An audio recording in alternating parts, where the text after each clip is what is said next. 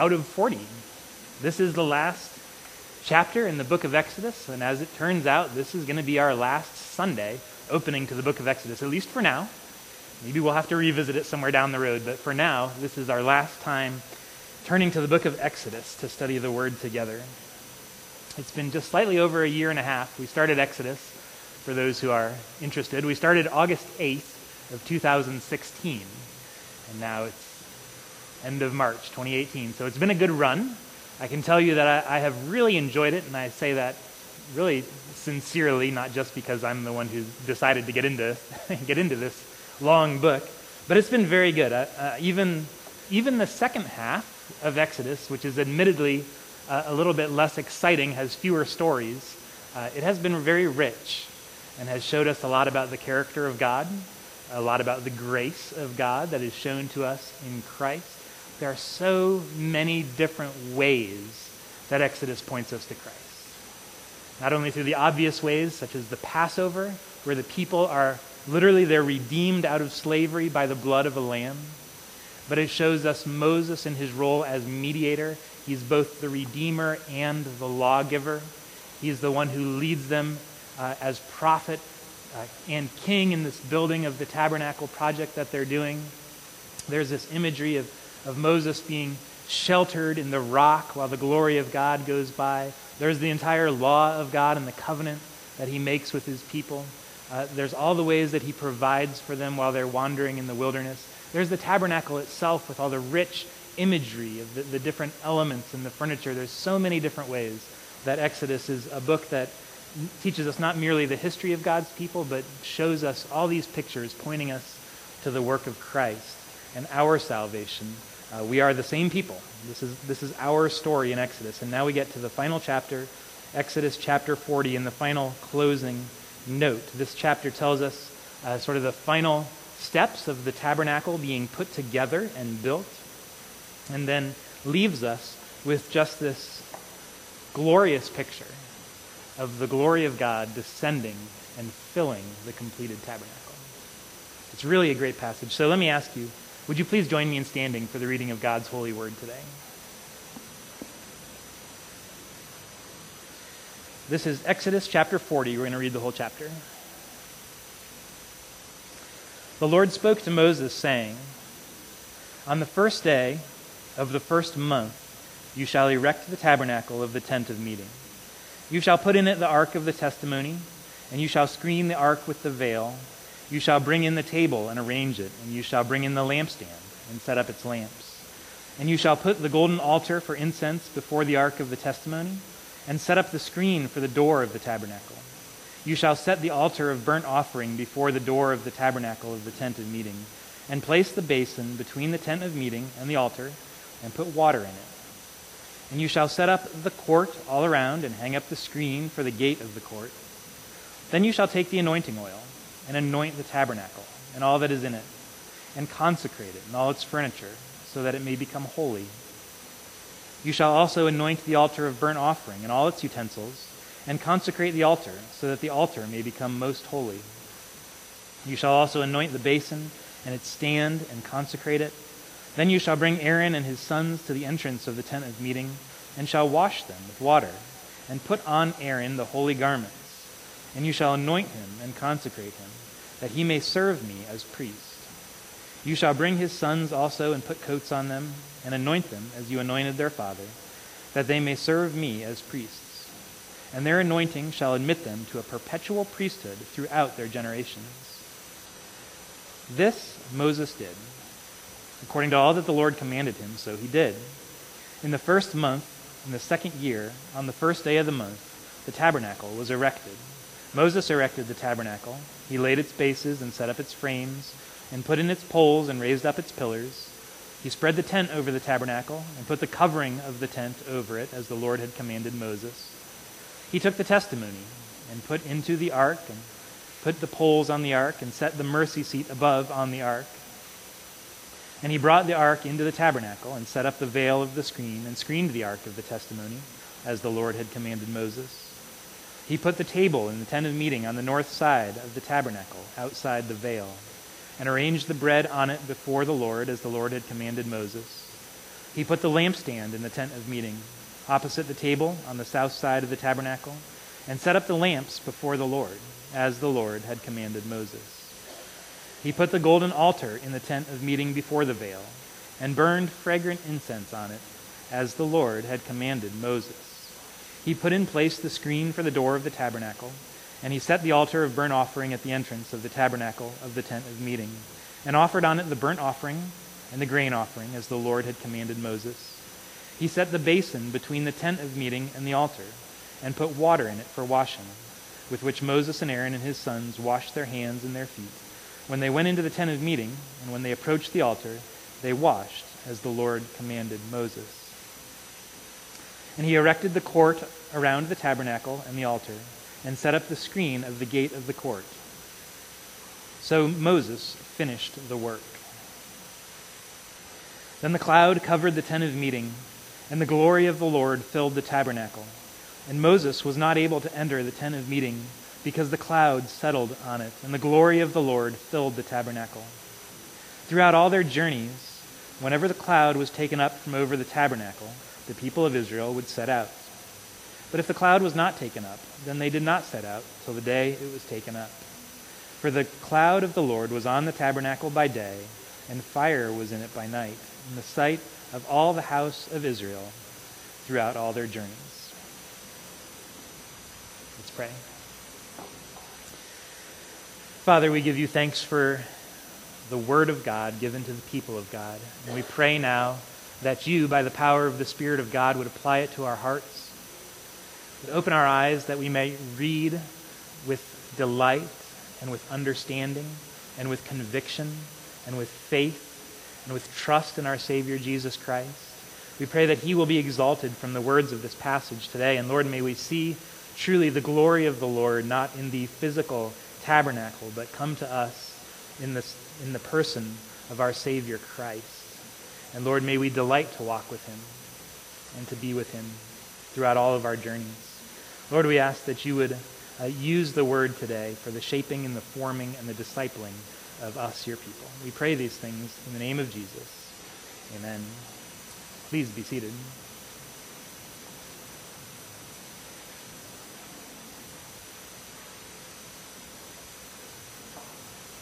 If you remember, one of the things that we've been saying throughout our study of the book of Exodus all of this time is this: God is not just freeing a people, he's forming a people.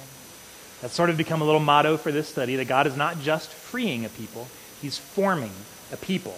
I think this is one of the major themes of the book of Exodus, that all the way back in chapter 1, they started, the people were slaves in the land of Egypt, in a foreign land, and God sets them free miraculously through the blood of the Passover lamb, sacrificed in the feast of the Passover. That's one of the major highlights of the book of Exodus. It's perhaps the major highlight, the Passover, when God frees his people out of their slavery and brings them to himself. It's such an awesome display of God's power with this whole night of the death of the firstborn, which is the 10th plague that God brings against their enemies. And through it, the enemies are judged and his people are set free. This perfect picture of the salvation that is ours through the blood of Christ. However, in the book of Exodus, that's not the end of the story. That's certainly one of the highlights, but that's only chapter 12. There's 28 more chapters to go. God has set them free out of their slavery, but God's not just freeing a people. He's forming a people. And so after now he redeems them and sets them free, now he's going to bring them to himself at Mount Sinai. He's going to bring them into his presence, where he's going to reveal the law, the 10 Commandments, as well as the rest of the law, and they will receive all of the instructions for the building of the tabernacle, which they then carry out. And there's these 28 chapters now where God is working actively to form the character of his people, to say, you will be a people who live in obedience, who live lives of worship in the presence of God.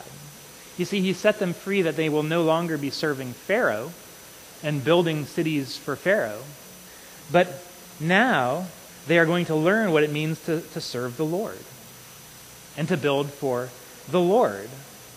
They have been set free, but that is only the beginning. The goal of their freedom is not simply freedom itself. The goal of freedom is that they might learn what it looks like to be a free people who obey and serve the Lord. I think we could say it this way, that in Exodus, the opposite of slavery is not just freedom. The opposite of slavery is freedom in order to worship and obey. In other words, God's not just freeing a people, he's forming a people. Why have we focused on this so much? I think it's because it shows us so clearly something about our lives as Christians as well. That we are saved from our sins by believing in Jesus. We're saved from death, hell, sin, and the devil, judgment and wrath and condemnation. We're set free from all of those things. But being saved is not merely about being set free in order to live however we then desire and to do whatever we want. God has saved us in order that we might now learn how to live for his glory.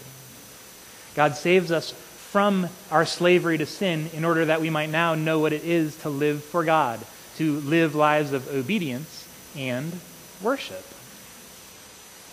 Prior to salvation, we too were slaves to sin. We were building our own kingdoms, living for our own purposes. And God has rescued us from that life of futility and misery and set us free in order that now, by his word and by his Spirit, he is transforming us into the image of Christ as a people who are following Christ, learning what it is to be a disciple of Christ, learning what it is to obey, learning how to live a life of worship. You see, the goal of salvation is not just getting saved, but it's getting saved and now living with God, living in communion with Christ, living a life as his disciple. God gives us this new life in order that we might now live new life for God. So even in our lives, we can say God's not just freeing us, he's forming us, he's teaching us, he's discipling us, he's shaping us. We get to this last chapter of Exodus, and we see this final image that the book leaves us with, that God's glory comes down. His glory comes down and it fills the tabernacle, and it's overwhelming. It's literally overwhelming. Moses, it says, cannot even enter into the tabernacle because God's glory has filled it in such an overwhelming way. And there's something that to my mind is so satisfying about this final scene, that just brings the book of Exodus to exactly where it's supposed to be. Because that's been the goal all along. That's been the goal from the beginning, since God came to rescue his people who were being held as slaves. And the goal was to purchase their freedom, bring them to himself in order that he might dwell with them, in order that he could be their God and that they would be his people. There's this sense of covenantal love that is finally being instituted here, that this is what God has been working towards the whole book of Exodus. Not just freedom that they can go in the wilderness, but this, that God dwells with his people, that he's with them, that they're with him. And it's not just God dwelling with his people in some kind of technical, theological reality, but it's this actual personal sense that God dwells in their midst. They're in his presence. They know what it is to worship and to obey, to bring the sacrifice of praise to the tabernacle. That's been the goal all along. And this last picture shows us good news that God accomplishes his purposes. And if we had this in mind from the beginning, I think there would have been many times throughout the story of the book of Exodus that we would have sincerely wondered whether we were ever going to get to chapter 40. Right?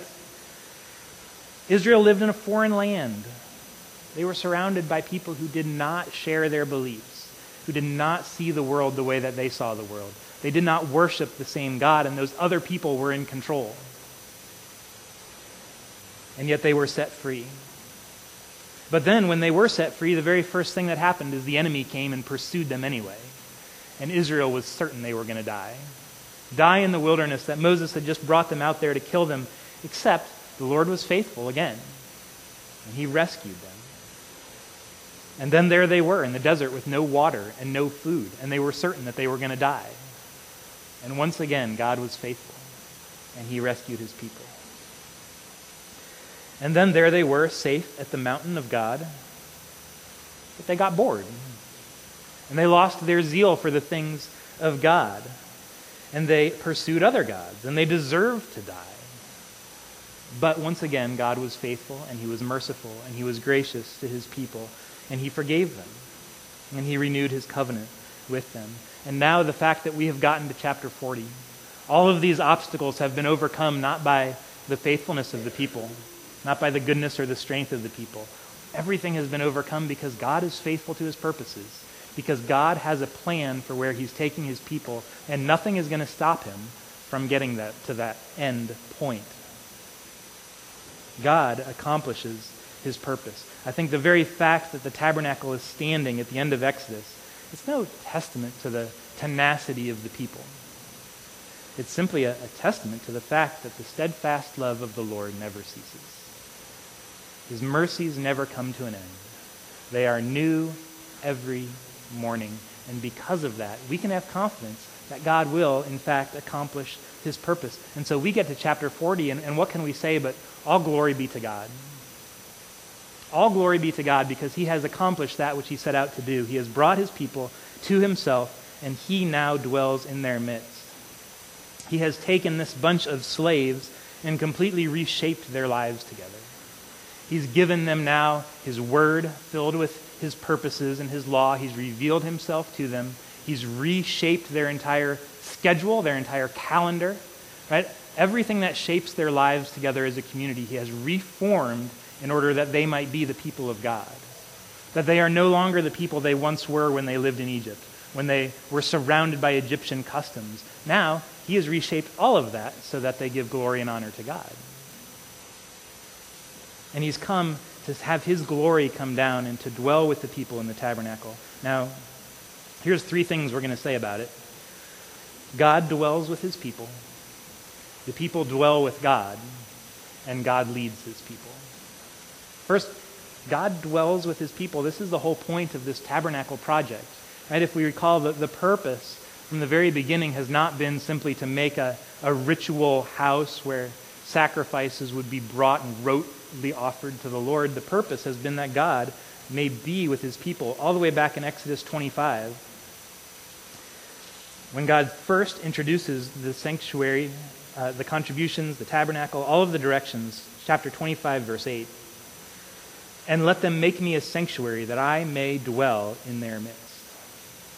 That's God's goal, is to dwell with his people. And the way he gets there is going to be through the tabernacle.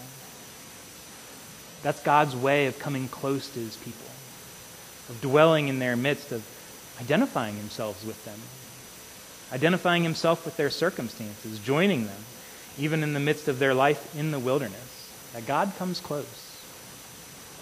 God's a God who dwells in, with, and amidst his people.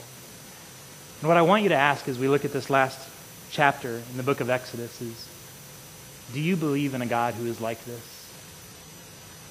A God who comes close to his people, who wants to dwell in the midst of his people. See, God is not a God who is far off. God's not aloof. He's not up in heaven, uninterested in the daily circumstances of his people here on earth. Because I think that would be the God that many people in our day would say they probably do believe in. Right? They might have they might say, sure, they believe in God, but he's not here. He's far off. He's in heaven. They'd say, what does God care about what I do in the privacy of my own home? Right? Because we believe in a God who's far away, who has no interest in the little daily decisions that we make. We think these things, God's not really bothered by these. God certainly has better things to do. What are we saying except we believe in a God who's far away, who does not dwell with his people? I think the truth is probably even many Christians would have to admit that there's sort of this implicit belief, right, that God is not really interested in our lives, and we see that in how infrequently we pray. Maybe the unspoken assumption really is that God's just not interested in the small details of daily life, that he leaves these things to us and we have to figure them out on our own. Perhaps it's shown just in the implicit general lack of enthusiasm for the things of the Lord because we believe that God is far away. we believe that God doesn't have much to do with daily life. So why get excited about him? Do we believe in a God who says, I will cause all my glory to come down and to dwell in the midst of the people, to live in a tent in the desert? Why? Because I delight to be with my people. Because that's where God wants to be. That's the fulfillment of covenant promises, that he would be our God and we would be his people. I mean, we just think for a moment, if we survey the God that we meet in Exodus, what a picture we get in the book of Exodus. We see the holiness of God. It's one of the first things we see in chapter 3 when Moses comes near to the burning bush and God says, take off your shoes. The place where you are standing is holy ground. And now in the tabernacle, again, we see the priests, they minister barefoot because, again, this is holy ground where the Lord dwells in the midst of the people. We see the power of God, the plagues against Egypt. We remember that the people could not come and touch the mountain. They were just overwhelmed by the thunder and the lightning and the earthquake, that God is the God of heaven and earth. We remember the Red Sea, that God flexes his right arm to demonstrate his power on behalf of his people, that God does what God wants to do. He's sovereign. He's sovereign. We see that throughout the book of Exodus. We see how he remembers his covenant.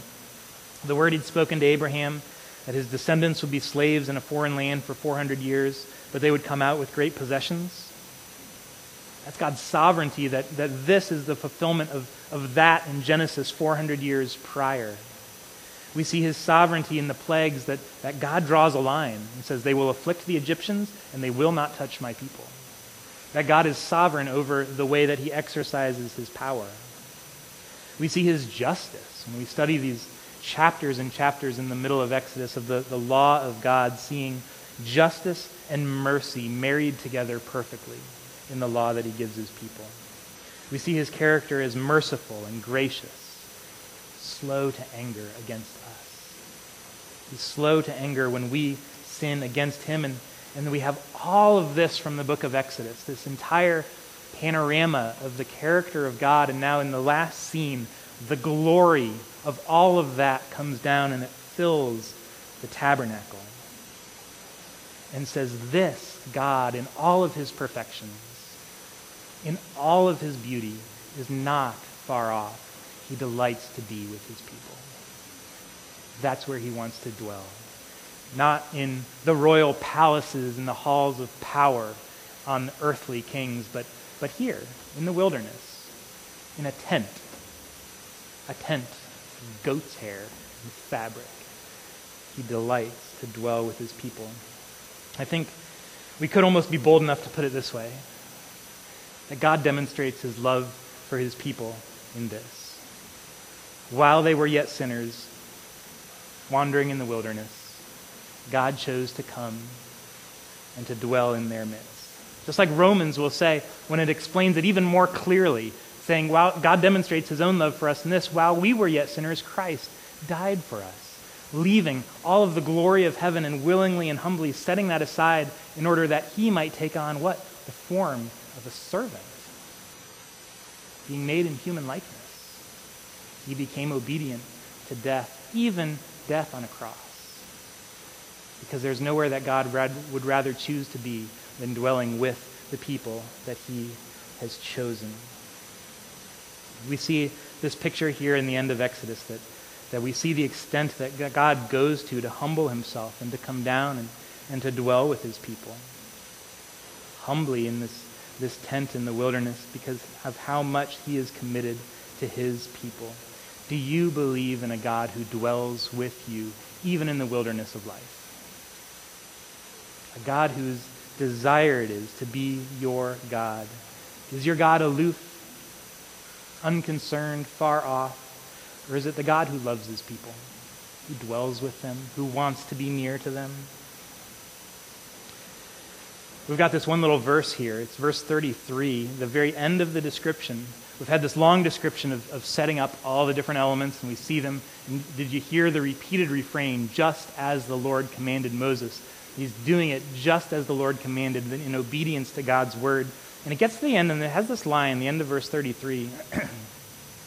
So Moses finished the work. Doesn't that take us back to Genesis when it says God had spoken creation into existence and God finished his work? And now again it says Moses sets up the tabernacle and Moses finished his work. We talked earlier back in when we were talking about some of the tabernacle furniture that this is really a picture of God's new creation. That just as in the garden originally God dwelled with his people and he walked with Adam in the cool of the day and they enjoyed fellowship together. And because of sin, that fellowship was broken and Adam was expelled from the garden. And now we get all of these pictures throughout Scripture of God starting again with a new creation. And the tabernacle is one of these pictures of a new creation that God says, yes, now you are sinful people and by right have no privilege, no access to my presence. But God says to them, we're going to have this tabernacle. And again, I will dwell with you and we will fellowship in the cool of the day. You will have access to communion with your God. It won't be just like the garden. It's not that unmediated communion because now sin is in the picture, but now there's these sacrifices that God puts in place for their good to give them access to communion with God because God delights to dwell with his people. Now, the flip side is God dwells with his people. The people dwell in the presence of God. I guess that is obvious. If God dwells with his people, then the people obviously are dwelling with God too. But look at it from this angle. Look at it from this angle because here's the people. They're about to leave Mount Sinai. They've been there for about a year now. We get this note, right? Verse 1 tells us the first day of the first month. So we've cycled throughout the whole year, right? The first day of the year was the day of the Passover. That's when their calendar began. God said, that shall be the first day of the first month for you. And now we've cycled around, so it's been exactly 1 year since the people left Egypt. And now they're about to leave Mount Sinai. They're going to wander through the wilderness. They don't know at this point how long that's going to take.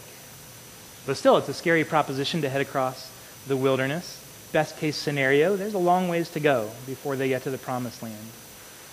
And they need to know throughout that journey that they are following the Lord, that he is with them and they are with him. Because they could wake up every day of that journey and they could look around them and they could say one of two things. Either they could look around and say, we are really in the middle of nowhere. I do not know where we are, what is going on, why are we still in the desert, and get discouraged. Or they could say, they could look around and seeing the tabernacle could say, I am exactly where I need to be.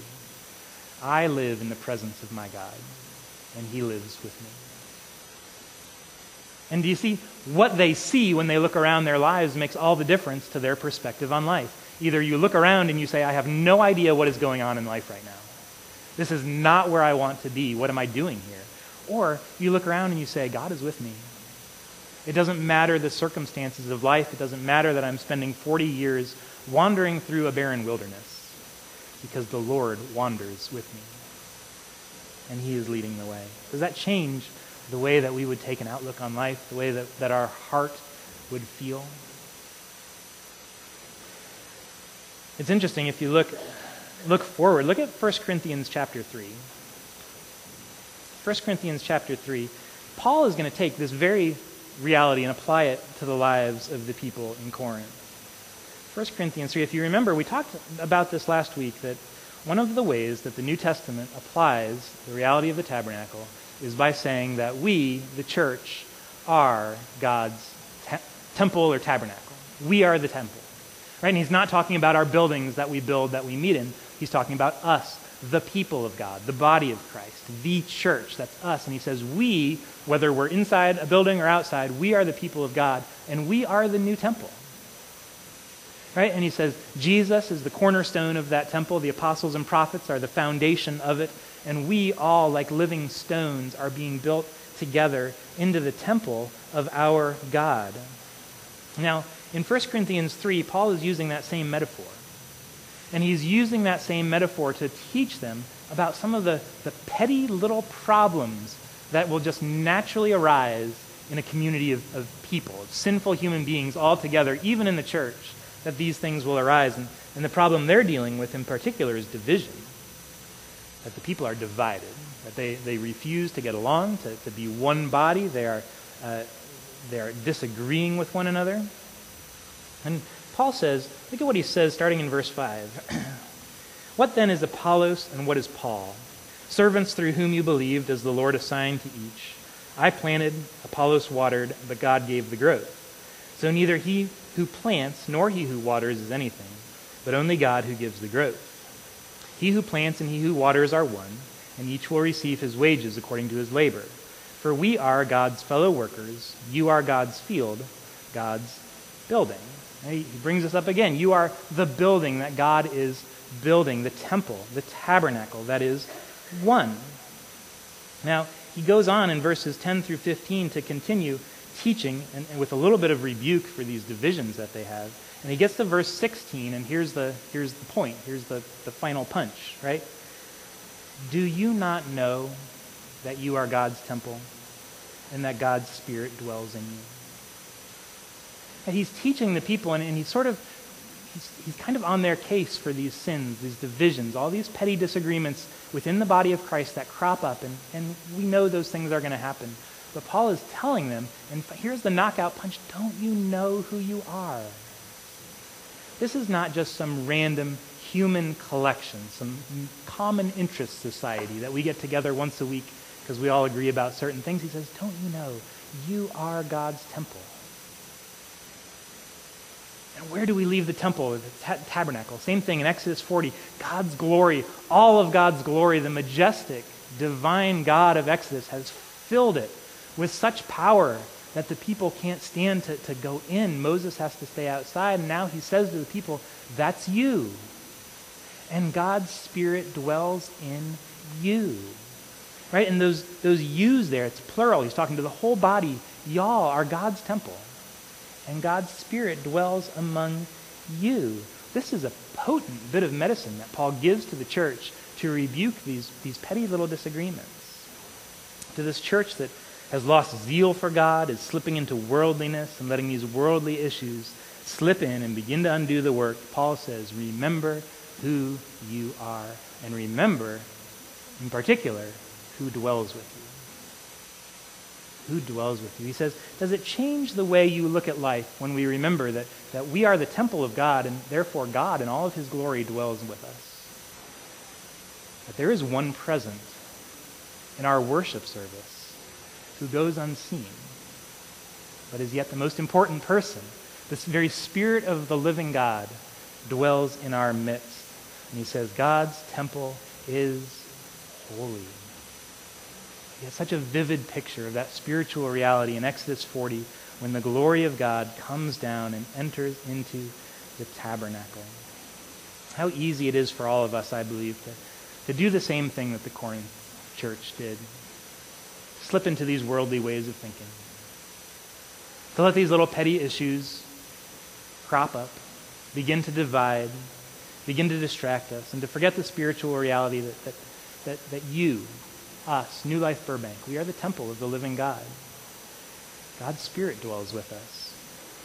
I believe if the Lord were to simply open our eyes to that spiritual reality, that it would change things. If we were more consciously, more aware of the holiness of God dwelling among us, that there would be some changes we would see in our lives.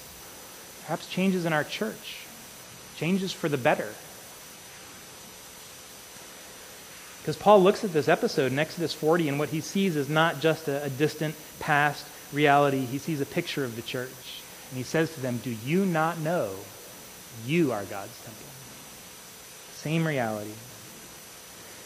God dwells in the midst of his people. The people dwell in the midst of God. And finally, what we see in this last paragraph is that God is leading his people. God is leading his people. We see it in verse 36, this final description. And we're aware of this part of the story from the whole books of the Old Testament. Throughout all their journeys, whenever the cloud was taken up from over the tabernacle, the people of Israel would set out. But if the cloud was not taken up, they did not set out till the day that it was taken up. So there's this element here that God continues to lead his people now across the wilderness. We know it goes on for 40 years. simply by the cloud of his glory that has entered into the tabernacle. And I have to admit, I'm a little jealous of that. Right? How nice that must be to have this actual visible representation that you can see of God's guidance, of his leading, of his direction in your life. But still, they're living by faith. Right? We can possibly put too much weight on that and say, well, easy peasy, all they had to do was follow a cloud. They're still living by faith, aren't they? They may be waiting for the cloud to lead the way, but they still have to believe. They still have to obey. They don't always know why the cloud does what it does. And that's the hardest part, isn't it? It's one thing to say, I will obey, Lord, where you lead, I will follow. But aren't we constantly racked by why, God? Why? Lord, why am I going through this season of life? Lord, why did we take a right-hand turn back at that last cactus? I would have gone the shortcut. And we don't know why God leads us the direction he does. I can imagine there were many days they woke up and they looked at the tabernacle and they thought, let's see that cloud go somewhere. And it didn't rise up from off the tabernacle. And I imagine there were plenty of days that those Israelites begged the Lord, please let us move on to a different place. This place is no good. I don't like it. And they were called upon to live by faith, to live by obedience, to obey that command that if the cloud does not move, we do not move. Have you ever been in that place of simply begging the Lord to do something, to lead somewhere, to change some circumstance? And the cloud didn't move. Here's the summary of the Christian life in Exodus is we see this picture of this people who have been chosen and loved and redeemed by God, made into his people, given his law.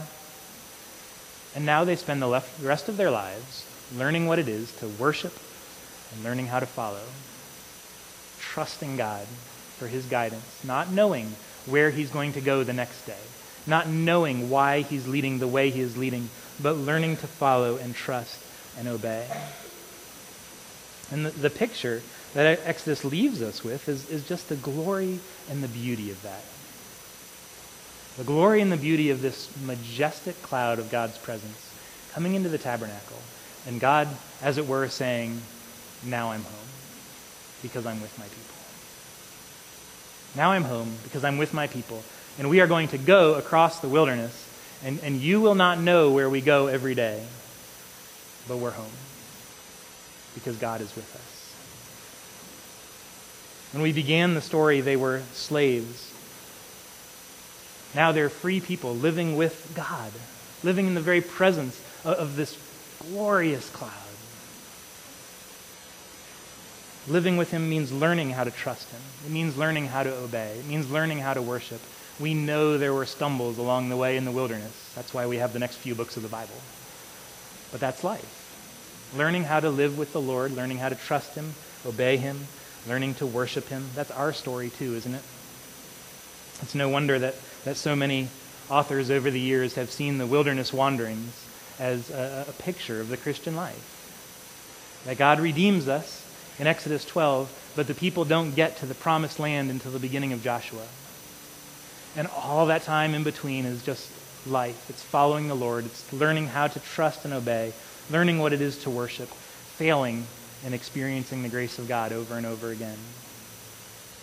That's our story too. Because God is not just freeing a people, he's forming a people. God's not just freeing us as though there were nothing more to the Christian life than being converted at one point, knowing you're free and nothing else. The Christian life is a life of living with God, learning to obey, learning to worship, learning to trust. We are the people that God has freed, is freeing, is forming, and will continue to form. Let's pray together.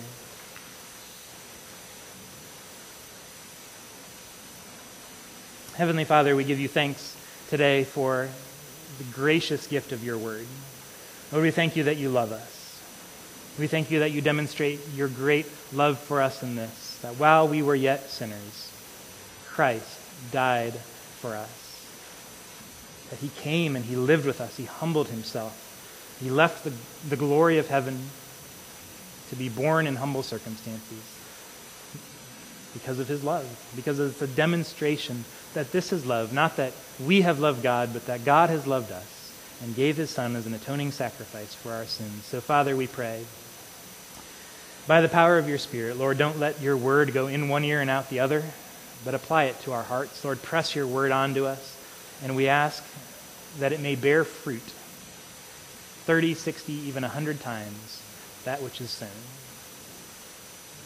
We pray these things in Jesus' name. Amen.